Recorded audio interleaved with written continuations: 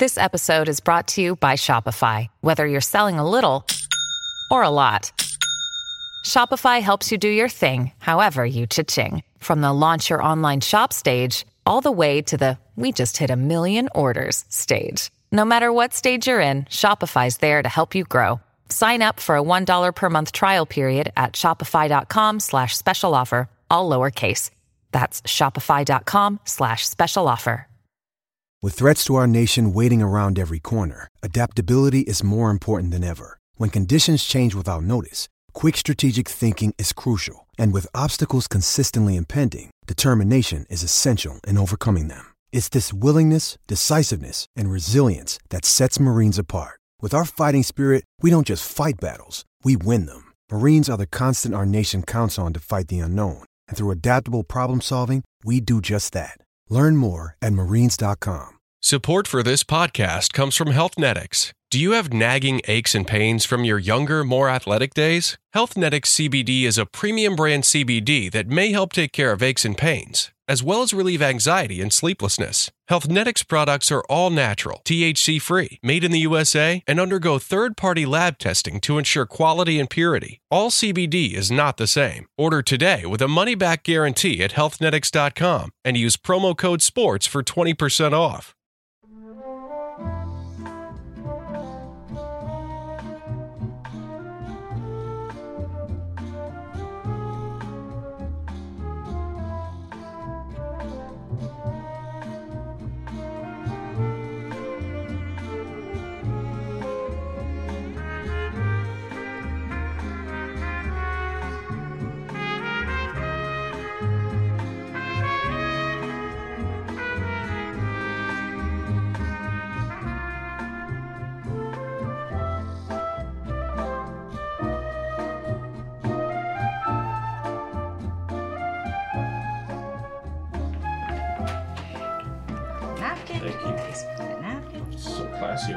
So classy.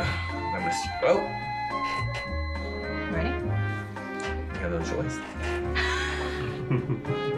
Okay, hey. Power. We're French pressing this shit, man. All right, let's do it. And Just that's a good feeling, huh? yeah, I feel refreshed already. Yeah, man. So, Esther, what are we drinking today? Today we're drinking French pressed Colombian coffee. Why are you so shy? Are you ready? Are you ready? Are we ready to start talking and coffeeing? Yeah, no, we're ready. I'm just like a little bit, out of sorts this morning. There's some bad news, so I'm just kind of like I want to be like upbeat like we normally are, but we just found out that Kobe Bryant died, so I'm kind of like in a weird space. Yeah, so that's I guess we gotta so right now it's like noon and we're in Inglewood, California, and we just found out maybe half an hour ago that Kobe Bryant died. I'm sure everyone watching this they're gonna actually know more By the time this comes out. But right now, the only news that's out, Kobe Bryant has died in a helicopter crash in Northern California. No, Calabasas. Calabasas. Yeah. Oh. That's Southern California. Oh, sorry. It's just like above Malibu. Yeah, it's in LA County. Oh, okay. Yeah. And it looks like, and they said 4 other people right now also perished, no survivors. And that's just some terrible news to start the day with. It's, especially being in Los Angeles, and I know we're all three of us. Well, I know you're not a transplant. You grew up here, right? Mm-hmm. Yeah. So I know we're transplants, but it does feel. It certainly feels bad for the city. It's like being in Los Angeles, being in this area, and just knowing we're gonna walk the streets and just feel like that sadness. Like I feel like that same sort of that like kind of pit in my stomach feeling when Nipsey Hussle was killed last year, where like the whole city is in mourning. Yeah. It's weird it's weird because I'm not from LA. I came here about 12 years ago, and I'm a big Rockets fan. So actually, Kobe was like an enemy, in the sporting sense. Yeah, but when I heard it, I was like, oh, like this is like that's just it just sucks. I mean, it just sucks, and it's a tragedy. And I think we have 4 daughters. Yeah, 41 years old. 41. I'm older than Kobe Bryant. You know, it's like that's how. Yeah, I mean, it's young. Yeah, it's kind of hard to put into words. Yeah, it's Yeah, I actually don't know how to. Yeah. Like, it's kind of weird because I was like, oh, I want to talk about the fight cards and stuff like that, but at the same time, I'm like, fighting seems less important when someone dies. No. But it's still a world of sports, so it's like, I don't know. And the Forum. Yeah. Yeah, we're just the Forum. Yeah. Like Laker history. Yeah, the old home of the Lakers. So the Great Western Forum. Man, yeah, I mean, yeah. We said usually it's like, oh, crazy fights, what a knockout, and then literally right before about to press record, man. So, yeah, that just sucks, and just everyone hug your loved ones. And, you know, this ride can end any time. Life is a precious thing. Appreciate every second of it. Indeed. So I guess. You know, the only thing we can do is just go ahead and do what we originally came to do, and that's talk about fights. And we did have some fun times last night in the Forum. So Chris Cyborg is now, I think, the first person to have, of either gender, which I think is very notable to mention, to have a major title in 4 different promotions. Yeah. That's huge, man. Were you literally there for every single one? Did you photograph and witness every single? So the strike. When did she win? So Strikeforce was when she beat Gina, right? Yeah. Yeah. So you shot that. Invicta. She beat who? She beat Marloes. She beat Marloes. You were there for that one. And then who? Tonya Evinger at UFC 214. I know you were there for that one. And then last night. Oh yeah. I've been there at every single one. Holy crap! That's big. So since you were actually the only person at all 4, I was at 3 of the 4, which felt, I don't know, just kind of what felt the biggest, what felt most unique, what was your impression of all four of them? You know, it's funny, like even though the UFC is like the biggest organization. That one felt the smallest. That one felt like the least significant. Right, it felt like the least significant because her against Gina was the first time women were being main evented on broadcast television. Yeah, broadcast television. So it was like, there was that. And it was just massive. And these are, sorry. I'm going to interrupt really quickly. Yeah. Sorry. These are stroopwafels from Marloes Coenen, actually. Oh, wow. She brought them from the Netherlands. So these are fresh from the Netherlands. Real shit. So what do we usually do? We put them like over top of our coffee? Yeah. We usually do a tea normally, but. No, coffee or tea. All right. And you can kind of put it there to keep your coffee warm. Okay. And it kind of warms up your cup. Nice. You can then dip it in. Anyway, Marloes, also another pioneer. But yeah, so Strikeforce felt huge because it was like the first time. And then Invicta also felt, it was smaller event, obviously, but it felt intimate because it was an all-women's organization. So it had that kind of like... That was also like prime Invicta. Right. And it was the first time someone had opened up the featherweight division for her. It was like a rogue feel to the Invicta title win. It just, because they were doing something that was counterculture to a counterculture. Yeah. So I think that's a notable thing as well. Yeah, and I think when she fought Gina, it was at 140, right? No. No? Well, either way. Either way, I just feel like I remember when in Invicta, one of the big things that Shannon really pushed was that she wanted to make sure that everyone got to fight at their proper weight class. Mm-hmm. So she opened a lot of weight classes, like it's atomweight all the way through featherweight. Even there are lightweight fights, and it's just like I remember Cyborg forever was just having the hardest time finding competition. So it was kind of the first time people started finding like other featherweights to fight.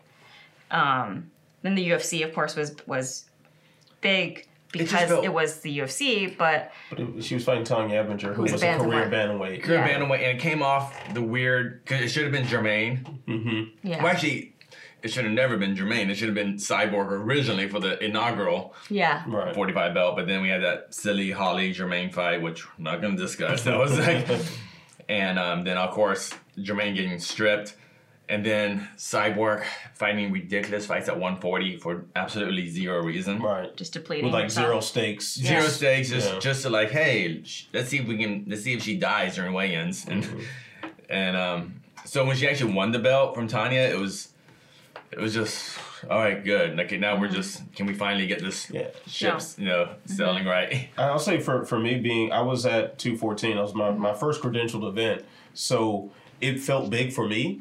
I was like, I'm covering a UFC event. Oh, this is fantastic, and I'm seeing a legend in the sport compete 30 feet away from me. So that was dope. But it felt like a foregone conclusion. Right. It was like, oh yeah, Tanya Evinger probably should have been in the UFC before. Yeah. But she definitely shouldn't have been in a featherweight fight. She definitely shouldn't have been in there against Cyborg in a featherweight title fight. So it had this air of inevitability, but for the wrong reasons when Cyborg won that belt. So like last night felt pretty damn cool. Yeah, last night it felt big, great. right? It felt big. The crowd was cheering for her. Both ways. Actually, both, because Julie had a huge contingent of fans there. And this is the first time you really felt like she was truly fighting another featherweight.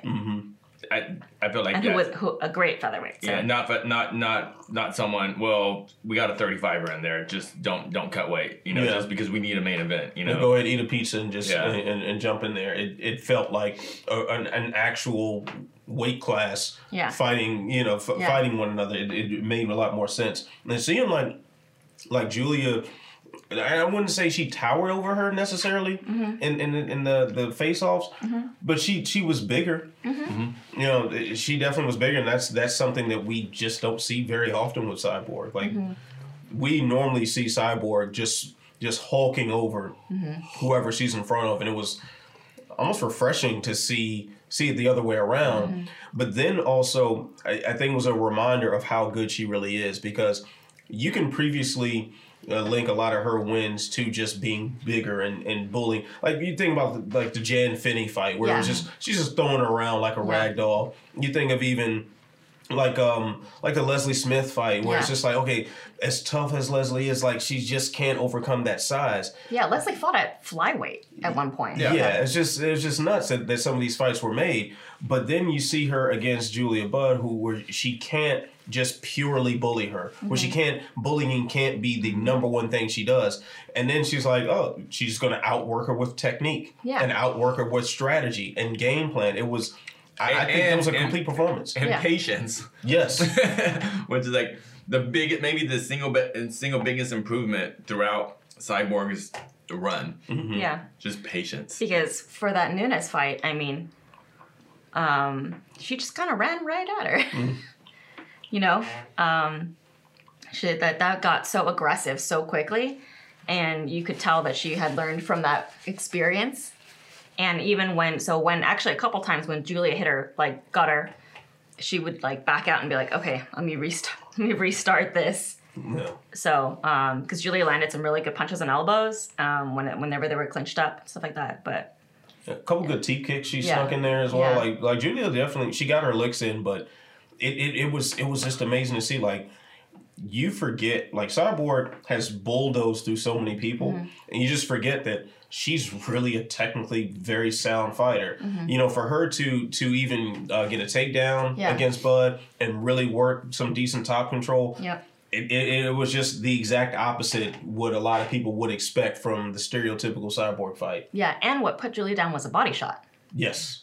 That was the perfect post Jason Perillo performance for Cyborg, and I think that was, for me coming into it, that was the way I kept framing it. It's like, is it pre Jason Perillo Cyborg or post Jason Perillo Cyborg? Because we saw pre Perillo Cyborg against Nunes just rushing in chin first and just ready to bang, but we saw Cyborg being very disciplined and patient and measured.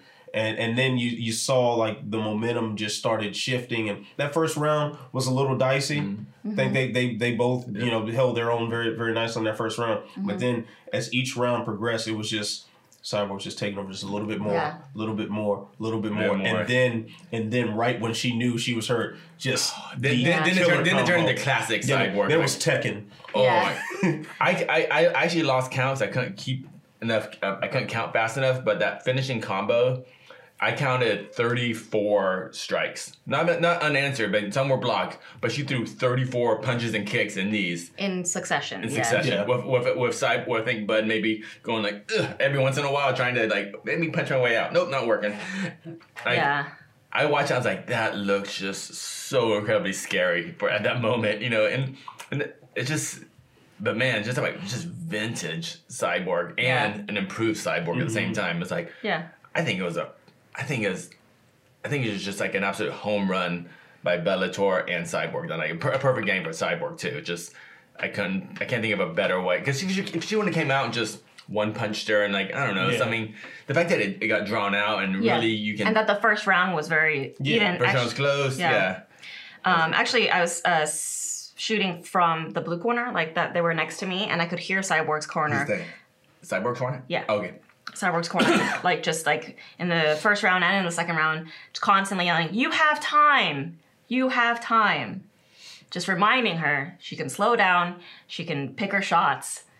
Just constantly, just like slow down, slow down, slow down. Each time she wanted to go forward, they're like, and they calmed her down immediately, and she was really, really patient. And a patient Cyborg is very dangerous. That's a very scary thing. It's a Yeah. very scary thing, and I'm so happy for Cyborg to get a win like this, the way it played out. Because like let's take it back to last week. I think last week with Conor and Cowboy, Right. where Conor went out there and floored Cowboy so fast that the narrative doesn't always revolve around how good Conor is, but what sort of Cowboy were we looking at. And we don't have that argument with this fight at all. Like Cyborg established dominance, but like sustained dominance, and not just like some quick flash KO. And Julia Budd wasn't knocked out a couple weeks ago, or knocked out. Didn't have her nose broken, smashed in just 6 months ago. She was fresh. 8 years undefeated. 8 years undefeated, and 3 title defenses under her belt. Like that. That's like this felt like legit. Her last loss was to Ronda Rousey. Yeah, her last loss was to Ronda Rousey. Yeah, and before that, Nunes. Yeah. Like she's only lost to goats. Yes. This is prime Julia Budd, healthy, everything ready to go, and she got it, man. I was just like, what were your expectations coming into this fight? What did you predict before the fight started? I kind of thought it would play out sort of like this. I thought Cyborg would eventually get a KO finish because Bud's best hope to win that fight would be one of two ways. Either one, force the ground and like just heavy wrestling and try to wear her out. Well, she did try in that first round and to varying levels of success during that. Or the other alternative is use her long legs and play the reach and maybe try to pick her apart. But I just thought Cyborg is too sophisticated of a striker, too explosive for that to work. And then, if you want to bully her and try to out wrestle her and stuff like, well, she's pretty damn good grappler. So that's a lot easier said than done. So it seemed like her path to victory would just expose her to too much danger. And then eventually Cyborg would take over. I thought that she would definitely, maybe a little bit of the superstition in the play because she did lose to Amanda Nunes at the Forum. And maybe her walking back in that building again, she'd say, maybe I need to keep my chin down and not just run straight at her. She would play the intelligence on that end. So it played out kind of the way I thought, but Cyborg was even more dominant than I expected because she went offensive with some of the grappling, because there were times where, granted that wasn't her main game plan, but she still was able to bully the bigger person in the clinch. And that was the spot that we thought Bud would be the strongest. Yeah. So, I couldn't have been any more impressed by what she did. Yeah, because when we were kind of comparing them and trying to see, like, Cyborg, I would give the edge in striking, just in straight grappling, that kind of stuff. But for sure, in the clinch and the wrestling, I would have thought that Bud would have had the advantage. But Cyborg actually just showed that she was just a little better in every area. And as the fight went on, the gap got bigger. You can feel like You can feel kind of Bud's hope almost just slowly wearing away, and you start seeing a little more desperation in things that she was doing. Yeah. The other reason why this is significant, in terms of just she's fought in all these organizations and all this stuff, but that first title fight was 3-minute rounds. Mm-hmm. Oh, against Gina? Uh-huh. That was on 3 minutes? That craziness was in only 3 minutes. Didn't even remember that. Wow. Yeah, so that's why I remember Coker saying this week, he was like, he thought that Cyborg was the best because she's managed to kind of like, people thought that her aggression was really only good for that particular like short, fast round, but she's kind of, progressed through the longer rounds. And at the back in the day that most commissions didn't let women fight more than 3 minutes a round, so. Let's talk about that. No, before we talk about that, how's your coffee, sir? I'm good. How do you like the Stroop waffle? Fresh from... that waffle is dope. Did you put it on top of your coffee? Yes, I did. It got a little warm. Yeah. It gets a little, like the edges are kind of still kind of stiff, and then the inside's a little... Man, I came here to talk about people getting hit in the face for money, and I'm out here getting cultured, man. We getting cultured and fat. I'm all sophisticated. Put my pinky up when I drink this coffee. Yeah. Some Japanese ceramics, right? Yes. Yeah. So, before we talk about the rest of the Bellator card, which has some fantastic fights, is Cyborg the GOAT? I believe what Coker says is about longevity. She has been super consistent. Yeah, longevity, and that's why I can't give it to Amanda Nunes. It's like I think Amanda Nunes right now, like this day, is the best female fighter maybe ever. I'm not 100% behind that, but I think she's the best female fighter right now on the planet. But she's obviously been inconsistent in her career. Yeah. Cyborg has not. So that's why Cyborg's been fair, has been on top, besides her loss last year, since 2008? I mean, regardless of, depth in the division, I don't care, man. That's just like... She beat pretty much everybody they put in front of her. Like, that's all you can do. And beating is an understatement. It was just demolishing. Yeah. It's like it's funny because people are like, oh, she crushed a lot of cans and all this stuff. It's not that. It's that people didn't want to fight her, but the impressive part is she fought these lesser opponents and destroyed them the way that a top fighter would. Yeah. Because a lot of times you'll see like someone come up and like someone who's very dominant fight, a no-name, and they might go the full 5 rounds or whatever and be like, oh, you weren't that good or whatever. It's like, but Cyborg has been consistent and has always destroyed her opponents. Yeah. So yeah, she's never fallen into that trap where, like, I think one of the knocks on John Fitch or something was like you play to your competition sort of thing. Like, she's never done it. She's approached everyone exactly the same and given them the same amount of respect, which usually leaves them unconscious. Yeah. So actually one of my favorite Cyborg fights or moments is I forget the girl's name. It wasn't one of her most Daria Rajamova. Yeah, and Cyborg at that point was just demolishing people in Invicta. And so she fought this girl, and she was kind of grappling of her and everything. And you could kind of tell Cyborg kind of wanted this fight to go a little longer. She wanted rounds, yeah. So, but toward the end of the first round, the girl, I think Cyborg threw a kick. It ripped off her toenail. Cyborg ripped off her own toenail. Throwing a kick. She looks down, and she's like, what the hell? Her and then she just beats the crap out of this girl and just like finishes like in 10 seconds. She's like, nope. It just demolishes this poor lady.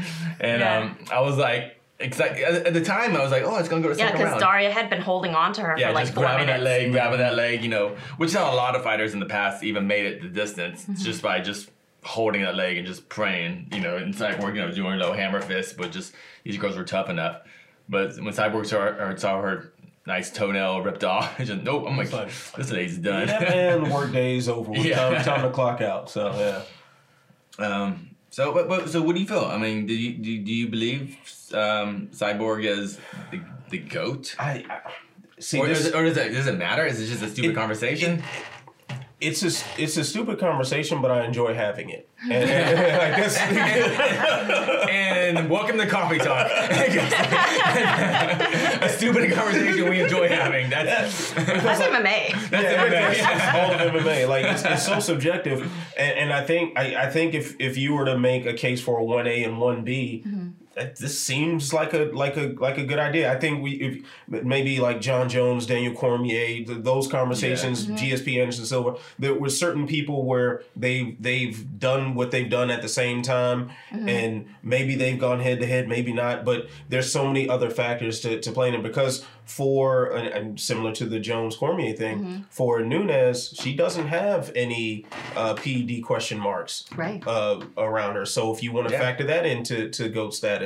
In head-to-head competition, she's beaten Cyborg. Granted, I think if you rematch them, it might be a little different, but from the sample size that we saw of those two, paired up against each other, Nunes is going to win. So it's hard to take away the head-to-head factor, but the longevity is undeniable. Like 10 years or 12 years, that's a massive amount of time in MMA. We can talk about Cyborg for a while. Are we ever one quickly, are we ever gonna get to see a rematch between her and Nunes? Nope. Unless Nunes decides to retire. Yeah. And then I guess her contract expires or something like that, and Scott Coker picks up the phone and because Nunes came up under Strikeforce as well, so she's got a relationship with Coker. So if she answers that phone call, I can see it, but I don't think we're gonna see it in their primes. No. It's gonna be like a Chuck Tito 3 feel to it if it does happen. Yeah. That'd be kind of weird. I'd watch the documentary. 49-year-old Cyborg coming out with it. It's just no, but actually, I was. Why does the UFC have a 45 division, a women's 45 division? Just why? Is it just? It seems that just out of spite now. Yeah, it doesn't really make any sense. Like I think it's this insistence on being number one with everything. So we gotta have, but you're not doing anything with it. Yeah, you're not even trying. Just let all those women outside of Nunes, just release them and let Bellator have them. Because then I would love to see Felicia Spencer fight more. I would love to see Megan Anderson fight more. If fights that matter and it makes sense, and seem the fight's gonna happen because. Just fill out the division a little more. But it should just go to one org. Because there's not quite enough. And even on the UFC rankings page, there's no rankings. Every single category has rankings except featherweight. Yeah, and it's just a picture of Nunes. Yeah. Like this, it's silly. Like I would love to see Spencer versus Bud. Sign me up for that. Yeah. Like I'm all for that. The fight I really want to see is Spencer versus. She has to win her fight, but I want to see Spencer Nunes. I think that is a very tough fight for Amanda Nunes. Because if Amanda Nunes has shown any weakness throughout her whole career is by strong grapplers putting her on her back. And because that coming into the Nunes Cyborg, that's how I thought the fight was going to go. I thought Cyborg was going to actually grapple, fight smart, clinch up, be stronger, take her down, and put her on her back, and we'll see where it goes from there. But obviously, it didn't go that way. But I personally don't think the UFC will ever have Nunes fight at 45 again, because right now Dana can just say forever, "Well, we knocked her out. She got knocked out by this chick, and she's a 35er." So I think and they, the UFC loves bragging rights, and I think they kind of have this right now, even though it might not really mean anything competitively, but just from a troll point of view, and I think that it makes more sense for them to leave it at that. You're right. Yeah. Then they get to have the upper hand. They get to have the end, the period on that story. Yeah. So the co-main event. Yes. Darrion Caldwell versus Adam Borch in the second round of Bellator's Featherweight Grand Prix. Coming into it, what did you think was going to happen? Coming into it, I thought we were going to see another flying knee from Borch.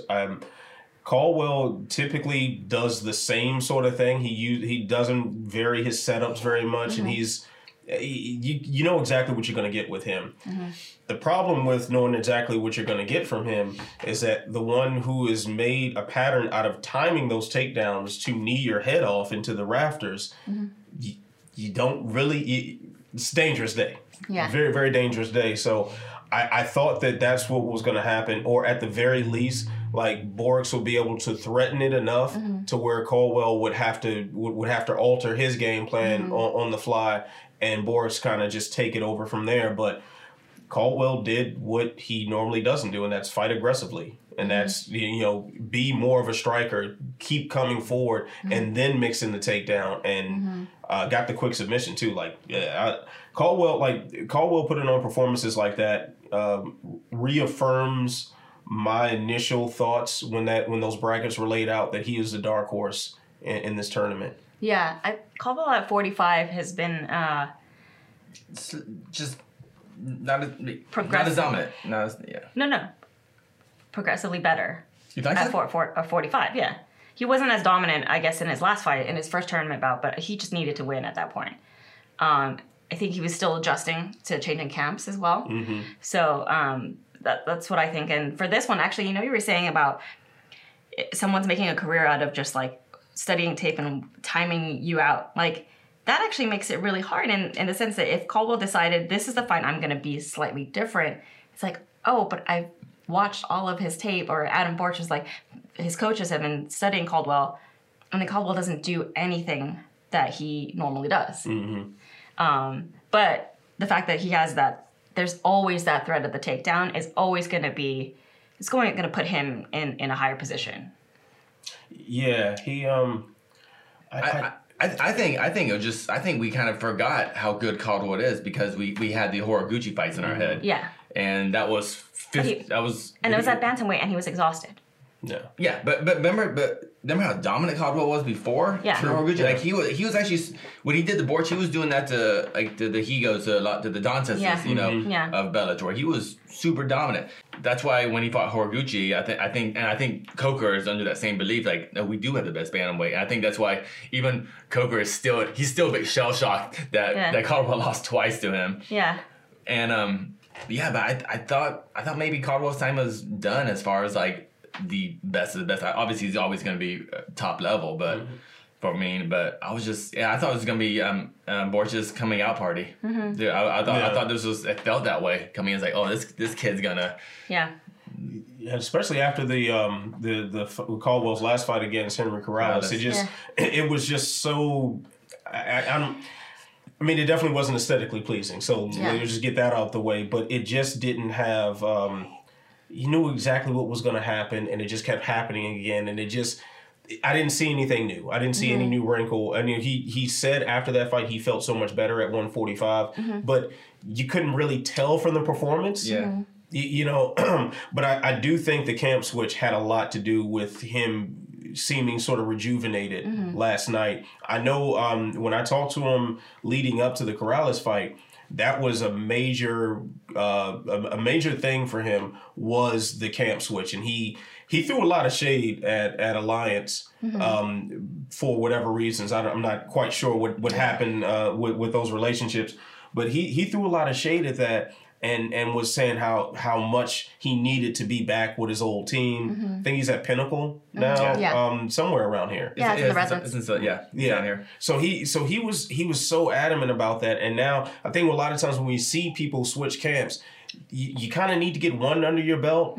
I mean, we could talk about Aaron Pico about this too. Like, you need to get one under your belt with that camp before things really start gelling. And I think that's what we saw last night was things gelling, and now he feels truly back at home with his old team, and like you said in the post fight, like he felt freer. You feel free. You try things. You do things differently. You get a little more aggressive. You take some chances that you otherwise wouldn't have. I think he keeps that up, man. That AJ McKee fight. Good Lord, have mercy. I am excited about that fight, man. Oh man, AJ McKee. You know what? If I'm pretty. That's a little battle for Southern California supremacy right there. Yeah, man. I'm pretty sure. I was actually backstage watching that fight with we were working on interviews. So I was right next to John Morgan of MMA Junkie, and right before the fight started, we're kind of like, we both actually picked, who you got? We're like, I think Borch is gonna win. And we're like, but if Caldwell wins, it's gonna be a bad 20. Remember, it was a 25-minute fight, so I think that was the fear. Like, oh man, if Caldwell does win, it's gonna be a bad 25 minutes we have to sit through. And we were just like so shocked. And if Caldwell would have won in a 25-minute fashion that we thought he was going to win, if he was going to win, like the McKee fight, we wouldn't be that excited. But we're like, oh God, this could be. But now, like, it's amazing how 90 seconds of action just kind of changes your entire view on a fighter. And it changes the way the tournament looks, the Grand Prix. So. Yeah, because I think we were all kind of. I want to say we mentioned this to each other during fight week, like. Man, Borgs versus McKee, 2 undefeated phenoms. Yes, please. And we kind of just we're like, I want to see that. Chops at that, like, oh, this is gonna be crazy. But now we didn't see that. Yeah. I'd say if Caldwell went out and did what he did against Corrales, we would be excited for that fight, but not for the same reasons. Mm-hmm. We'd be excited more to see how McKee handles it. Mm-hmm. Yeah. And like, okay, how solid is his takedown defense? If you get him down, can you keep him down? What does he look like off of his back? It would have been all these different questions that centered solely around McKee. Mm-hmm. Yeah. But now it's like we're excited for both. Mm-hmm. Like absolutely. Like really excited. Like like that. I mean, I'm just fanboy for just a second. Hey, props to Coker and Bellator having McKee right there, having that face off right there. You know, it seems cheesy, like WWE, but I don't know, it works. Yeah, it works. I'm a sucker. You were feeling it. I was like, ooh. It's like they don't like each other. You know, actually, I was wondering about his fight against Henry Corrales in the sense that because Juan Archuleta had you would say like a boring showing against Henry Corrales, and I wonder if that's just how you beat him. I think it's the only way you. I think it's the only way you otherwise you get sucked into a brawl. Yeah. And you get knocked out. You get Aaron Pico'd. Yeah, pretty much. Like, you can't just go in there and just swing at Corrales. And even if you try to strike with him in a more measured approach, it's going to be, you have to use footwork. You've got to be elusive. You got, like, Archuleta looked a lot like his teammate TJ Dillashaw in there. Yeah. Like, you have to fight that sort of fight because Corrales, if his feet are planted and he's throwing a bomb at you, you're going to explode. Yeah. Like, if you want to trade with Corrales, you're gonna go to sleep. Yeah, you just that's not. It's just not smart. And he's able to still unleash that sort of power and still keep coming at you when he's cracked. Like when we remember back to the Pico fight, Pico had hurt him real bad. Yeah, Pico hurt him really bad. Like it was an inevitability that Pico was going to get the finish at that point, and then he wasn't. Mm-hmm. So you can't ever just rely on, I'm going to knock out Henry Corrales. You better get them skates on. I was watching the fight, and I was saying, you know what? I think Corrales is probably the pound-for-pound best fighter when concussed. Give that man some head trauma before the fight. Oh, he will F you up. It's like, he just has, and even Archuleta said that in his pre-fight stuff. It's like, the guy's a zombie. It's like that's when he wakes up, when you hit him. Mm-hmm. So you just got to hit him and run. He's kind of got that old that like Stephan Bonner sort of thing to him. Like he's got to see his own blood or something, and then all of a sudden, let's do this. I think of Corrales as like the Matt Brown of Bellator. Yeah, it was at least like the older Matt Brown, which is like if you interview Corrales, like he kind of just like he's the most matter of fact guy. Fight, train hard. Like what's like we knocked out Pico. Oh, it was cool. Yeah. And then I'd say like, okay, nice. Well, have a good luck Saturday. Right? I'm so glad that y'all have had that same experience with him because I thought like, am I just really a bad interviewer? I don't know what's going on, but and then after you press stop, he's like, hey, thanks for the interview. Yeah. I'm like, all right, man. Like, I thought you were mad at me. So it's not me. You can tell you're just a unique dude, and but that's what the sport's full of, unique dudes. Yeah, it's funny because we brought up to him his post fight interview.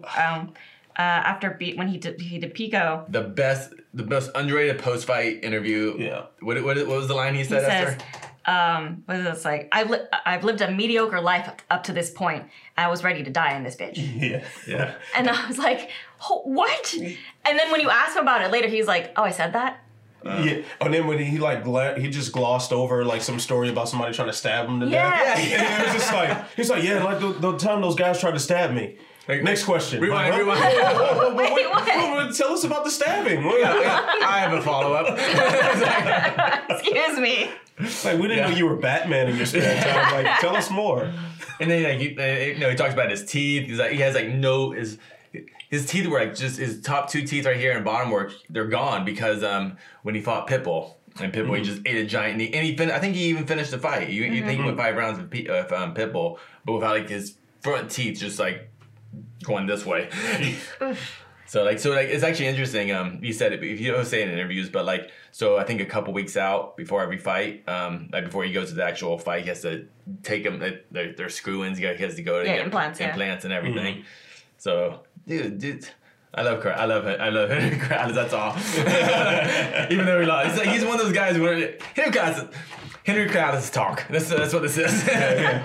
Well, yeah, the crowd was spoiled last night because, and they were booing so quickly at the Archuleta Corrales fight, but they were spoiled because from the very first fight, I think. What was right before that fight? Sergio Pettis. Oh yeah. Sergio Pettis. Holy crap. Right before that with the crazy. He knocked. How many times did he knock Kashakian out? Yeah, he submitted a dead body. Yeah. Well, how did he get there? Like he looked like the clothesline. Well, Pettis got dropped. You remember Pettis got hit? He was like wobbly, and was Alfred Kashakian came in for the kill. And so Pettis like, oh, fuck you. It's like that clothesline. Just I was like, oh my god. And like, we talked to Pettis backstage. He's like, did that hurt? He's like, yep. He was like, yeah, I felt that. But it's like, but I got strong legs. But he said, his body went out, boom, caught him. Mm-hmm. And Alfred got a little too anxious and paid the price. All right. Exciting times. And then before Pettis was Pico? Was he right? No, dude. That's why we had so much action. Raymond Daniels. Raymond Daniels. Oh, God. Yeah, there was so much action last night. That was so crazy. Yeah. Oh, my gosh. Jason King ate so many of those body shots. Spinning kicks to the body. Over and over. And the thing, they were hurting him so bad, but most of those weren't even landing flush. Like, he was able to get out of the way, a lot of them, and they were just, like, grazing him to the side, and you could just see him wince every time, like... last time when he didn't want to get up, he was like... Yeah, he really thought about that. He sat there and was just like, man, did they pay me enough? You could tell, like, he was almost sitting on the ground waiting for the ref to go, all right, you're done. Yeah. He was like, come on, ref. Don't make me regret quitting here. Help me out here. I don't know. That's my sense. Like, the ref was like, no, you're going to die. It's like those moments where I think Jason King was on his back thinking like, man, did I pick the right career? Yeah. Like that looked like a come to Jesus moment. Yeah. Just laying on your back and just seeing the god of spin kicks just annihilate you every time you blink your eyes. Hey, and then Jason King actually did get Raymond down at one point, and they clenched up and tried to get him in a leg lock. Yeah, tried to get him in a leg lock, and Raymond Daniels reacted. Did everything proper. He apparently Raymond Daniels, from what he says, he's training with the right people. He had Mark Munoz in his corner. Mm-hmm. He's training with so he's got like high level wrestlers he's working with. He's doing his strength and conditioning with Sam Calavita. Mm-hmm. So he's actually training with like Archuleta and those guys now. So he's I think 37 now. So but he says like I'm in my prime though. He's ready. So he looked more ripped than normal. He's never been a guy who looks like he has a soft body or anything. But I don't ever recall. But he's also not super vascular. I don't remember seeing him with the veins down his arms and like the 8-pack or whatever. But he had it like the strength and conditioning thing looked. It definitely looks like he should focus on that end a lot. Mm-hmm. Granted, he was just spamming spin kicks. I know that's very tiring, but he was breathing really hard toward the end of that fight. Like he was, if you put him up against a higher level competition and he's gassing like that, granted, he probably wouldn't attempt those sort of moves against different competition, but they might want to. He might want to really focus on that part if he's intending on really climbing the ladder. But I don't think he is. He says he is. I know people say everything, but he says he is, but he's also starting pretty late in his career, so he might also just be here to have fun. Yeah, and he's in the right promotion to just have fun with it. Like, getting a main card placement on a card this big, and you're fighting a guy who, quite frankly, no disrespect, was brought in to lose. It doesn't say that the promotion is really trying to fast track him to a title shot or anything. And they shouldn't, because before this fight he was only 1-1. Now he's 2-1. And like a lot of people in the comments of our Instagram page are like, "Oh, he fought a Ken." I was like, he's a 1-1 fighter. Who do you think he should fight? Who do you want next for Raymond Daniels? I'm thinking I would like to see him in MVP. Yeah. Because that's just sexy. That's just crazy, man. You just want to see all it's just like a dance. Yeah. it's like a scene from The Matrix. I think that's an awesome fight, but I think Paul Daly. I'm not mad at that. But I think that's inviting the return of Division I Paul Daly, who tried to grind out MVP, which of course is mixed martial arts fight. That's what can happen. But I don't want to see that, man. I want to see. So you just don't believe in Paul Daly anymore? No. I believe in Paul Daly. No, but you don't believe in Paul Daly against a striker. No, I believe in seeing Raymond Daniels and MVP just Shaw Brothers their way through an entire Bellator fight. I'm into that. That's all I want to see. Right. And honestly, I feel like it's kind of why people like Bellator. It exists, and this is why I like having different organizations, is that there's no more coffee. But these delicious waffles are still available for you. But there should be different feels. Everyone shouldn't have the same kind of promotional machine, you know? Of course not. I like that there's differences, and I like that there's this, like, and every promotion also has this, like, there are fights you just want to see. Yeah. And this is just a fight you just want to see. I'm just curious. I just want to know what it looks like. Oh, God. Now we're talking about just fights I want to see. Now the fight we're not going to see is Raymond Daniels versus Michael Pereira. Oh, yeah. Oh, wow. UFC welterweight, Mr. Flippy Flip you. Wow. Yeah, now he's just like, sign me up. kind of sweating. Guys, just okay. UFC, you're rich. You won. Now cross promote. Come on. Yeah, let's borrow this guy. You won. You won. You get it. You got your PI. Got your Apex. Yeah, you won. You guys are doing great. Congratulations. You know. But now, come on. Let's have some fun here. I had a moment like that where I had a flashback to a fight that I really wanted to see. Because Kung Lee was in the building. Yeah. And I just wanted to see Kung Lee versus Anderson Silva. Yeah. It has just been one of those fights where it's just chopsocky fun. I'll take it. Yeah. Just here's a bag of money. Here's a bag of money. It's like, here, just do it, and we'll see what happens. Yeah.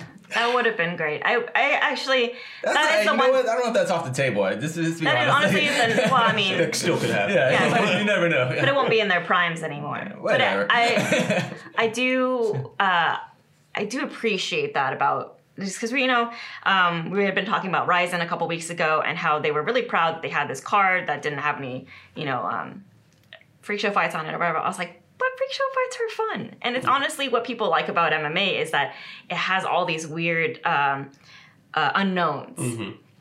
But also it's people like MMA because there's this. You can just be like, well, these two guys are just crazy strikers. Let's do it. It doesn't even matter that they're not ranked at the same or whatever. Let's just have this fight happen. And so I think that like Kung Lee, Anderson Silva, like those are things that like these are dream fights because they capture our imagination, and I want more of that. I would love to see more of that. Aaron Pico. Good. I guess he's doing all right for himself. Man, has there ever been a more kill or be killed fighter? Yeah, right. Right now, than Aaron Pico. I mean, like I can't think of a fighter that's either you dead or I'm dead. I mean, who? Maybe Chris Lieben or something? Yeah, it's been a while. Yeah, it's like you gotta go really far back to think of someone. Like, I can't imagine either of these guys. I mean, I can't imagine Pico honestly fighting going to the decision without him or the other guy getting slept. Yeah. Yeah. Pico, man, was... First of all, Pico is very difficult for me to talk about Aaron Pico in general without just mentioning how, like, professional and classy that dude is. Mm-hmm. And he's... Despite the fact that he's only, 23? Yeah, he's 23 now, yeah. And he's been the toast of the town since he was, like, 18 or something. Like, even younger. Honestly, since, like, a young teenager. Because he was beating adults when he was, like... He was a wrestling phenom. He was actually a golden amateur golden gloves. Pancration champion and stuff. Like, so he's been the toast of the town for a very, very long time. And he still handles himself with so much class and a lot of humility despite just oozing with confidence. And it's an interesting balance that he has. And it would be understandable to worry about Aaron Pico. Oh, yeah. When you look at what 2019 was like for him. That was a rough year. You know, getting floored in 2 KO of the year candidates. Fights that everyone thought he was going to, you know, run through somebody. And to a point, he was. Until he wasn't. Yeah, because like we said about the Corrales fight in Borix, he was definitely beating him with the wrestling, and then he went in for that same takedown and flying knee to death. So Pico, man, he came in with a lot of focus and so complimentary of his new team at Jackson Wink, and like we were saying earlier, where sometimes it takes that one fight when you're with that new team, and then after that things start gelling. And so people know for the his last loss against Adam Borich, he was technically with Jackson Wink. He had left what do you call it? Body Shop, yeah. Which is Antonio McKee and AJ McKee, obviously, who he trained with. But he's very limited time for the Adam Borich fight. So this fight was his first real camp. Yeah, for this full camp, and he had moved his horses out to Albuquerque, so he knew it was serious. Yeah, moved his horses.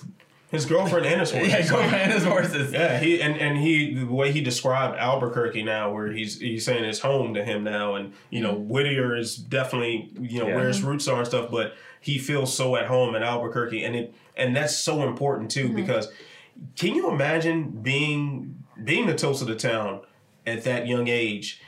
And you're fighting in your hometown. You're training in your hometown. You're surrounded by all these people that just love and adore you and have since you were a child. Driving down the street named after your own grandparents. Exactly, where like his family has significant history in the Los Angeles area. So you gotta sometimes remove yourself from that and start anew, and that's seems to be what he's done. And he's talking about how like Brandon Gibson he's particularly gelled with him, and John Jones called him before the fight to offer some words. So things like that where you aren't, and he was on the prelims as well. Yeah, which is just smart. I think a good decision. Yeah, to kind of dial back the spotlight a little bit and let him be a young man. Let him be a developing fighter. Yeah, I think the key is to. I'm so glad that they started doing this because it's like.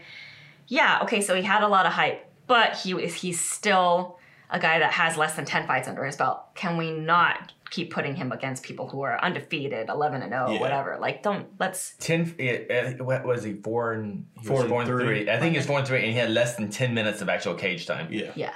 Now you're finally going to start to see... because everybody needs to improve in their field, right? Like him being a standout wrestler, it doesn't mean he's gonna be an amazing MMA fighter, and he should have been incrementally brought up. Right. I think he should have been, but I get they were going for it. Yeah. You know, because he was so highly paid and he was so touted. Like they were like, we're just gonna throw you in there, and it's like, and his pride maybe was like, sure, because he's an extremely confident guy, and that confidence is well founded. I mean, since he was like 12, he's been beating people in international competition in mixed rules disciplines. Like it's like to be a highly touted prospect in wrestling and to be courted by the USA Wrestling, Olympic, whatever they're called. He's being courted by them while he's also one of the hottest prospects in boxing and being courted by that world, famously training with Freddie Roach at Wildcard. And then also actually competing in Pancration, which is essentially MMA, and he's winning competitions overseas and that, like, yeah, man, like that's not your average amateur. That's not your average prospect. That's a seasoned competitor at that point. So it makes sense that they pump the gas a little bit on him. But then of course you add the brighter lights of a debut in Madison Square Garden and a homecoming fight in Inglewood. With Fedor on the main event. Like there are a lot of things that that level of competition can't quite prepare you for. Yeah. And with his mentality, you need someone to kind of hold you back a little bit. Yeah. You need someone to put the brakes on and be like, hey, like I know you're capable of this. Yeah. But let's ease your way into it and make sure you're totally ready. Yeah. And lastly, I thought that AJ Agazarm was impressive in his comeback win because he looked like trash in that first round, and then yeah. Oh, he got piece of like. That was such a crazy round. I mean, that's an early round of the year candidate right there. Because I think right after it, I said something stupid on Twitter. I was like, can we score 10-8 rounds for both guys? Yeah. It's like they both just murdered each other. Yeah. And surprisingly, because the nature of Adele's Atamimi's success in that, you would think it would carry over more into the later rounds. Yeah. To, when you damn near knock a guy out with a variety of strikes, you figure like, okay, that concussive damage will last a little bit longer than getting caught in a choke toward the end of the round. But AJ, man, he did the damn thing. I don't. He proved to me. He proved he's a fighter. Mm-hmm. Yes. He's not a jiu-jitsu guy doing MMA. He's a fighter. Yeah. Yeah. That was impressive. You can't fake that. You can't do that in the gym. It can only happen on fight night in front of the cameras, in front of the crowd, under the lights. To prove you're really, a fighter. And what a progression too from his. And he showed a lot of progress in his last fight. I can't remember who he was fighting in that last one, but his debut fight, which was also at the Forum. Yep. Mm-hmm. In fact, I think the second fight was at the Forum also. Yeah. Yeah, he spends a lot of time there. So his debut fight. I mean, he got outstruck by kind of amateur striking. Yeah. It was nothing too flashy. It was nothing too sophisticated. He just looked kind of shell shocked. He didn't know what to do, so he started taunting and doing everything but actually fighting. Yes. And to see him run into a little bit of adversity in his last fight and respond so well, but then to like damn near get decapitated from Altamimi, and Altamimi just so tricky with a lot of his setups and spin kicks, and he's going spinning back fists, and he's doing a lot of really intricate, weird things, and got caught with a lot of it, and he just figured it out. Yeah. And it was resilient. And one hell of a submission to finish that fight. Oh yeah, with the Agar's arm, his choke. He calls it the Agar's arm. Yeah, the modified triangle, which I looked at it when it was happening. I was like, I don't know what that is. I couldn't tell if it was an armbar. I couldn't tell if it was a triangle. I couldn't tell if it was a bicep slicer. It looked like everything. I was so annoyed because I didn't have like a good view. I don't have a picture of it, so I was just like, I was looking and all I saw was just limbs, and I was like, I wish I could get a picture of this, but it won't make any sense. Yeah, he said he's landed that in jiu-jitsu tournaments. He said landed in Polaris a couple times, I think. But I was so confused about it too, because at that point when it hit the floor and they were in that position, I immediately turned to the big screen, of course, because just sitting case you can't see that. It was just a jumble of body parts. But seeing that, I was like, what? Because the arm didn't look trapped in. Exactly, because it was an armbar originally, then he laces it through, and then it becomes a triangle somehow. Yeah, and I was like trying to say, so where exactly? What's cutting off the artery, and what? And then when the tap, which I guess caused some controversy that. He didn't tap, but he did tap. He did. From what I saw, he tapped, and it's fine. I think it's just the other. He was a black belt, so he was just it sucks when you have to submit, when you have to tap. Yeah. I think it's just Yeah, I mean, he used to train at a Homolo Haral, so he was feeling like. There were other fights yesterday too. There were Curtis Melinder. Wait, that was Bellator, but but that was a great. That was also great. Curtis Melinder looked great. Got a good debut. But apparently there's another mixed martial arts promoter who had some fights on the other side of the country. Yeah, UFC Raleigh happened, and I actually didn't get a chance to watch most of it. I saw the results. The only fight I went back and watched was Angela Hill's fight because I wanted to see some killer elbows, and then I did. PG County stand-up, Angela Hill. She got the victory there. Was very happy to see that. I didn't get to watch all this card too. I tried to, and then I woke up with my head slumped in my chest, and my son was crying at whatever ungodly hour it was. So, thanks for joining us for Coffee Talk this week. Thanks for having me at the Panda Dojo. Coffee Talk. Nothing in them. I got a little bit. I got a little bit of my. But this has been Coffee Talk with Anthony Walker. Thank you so much for joining us. Where can we find Anthony Walker on the internets? Yes. You can find me on Twitter at AntWalkerMMA. It's also my Instagram. I very rarely post, but follow me anyway, just in case I do. And then my YouTube channel, The Walkout Network. Nice. So I post some stuff there. And I got a weekly column now with Kristen King for my MMA news. So, yeah, the DMs are open. Come get this work. All right. And you can follow us on TikTok. We don't have a TikTok. Yes, we do. What's TikTok?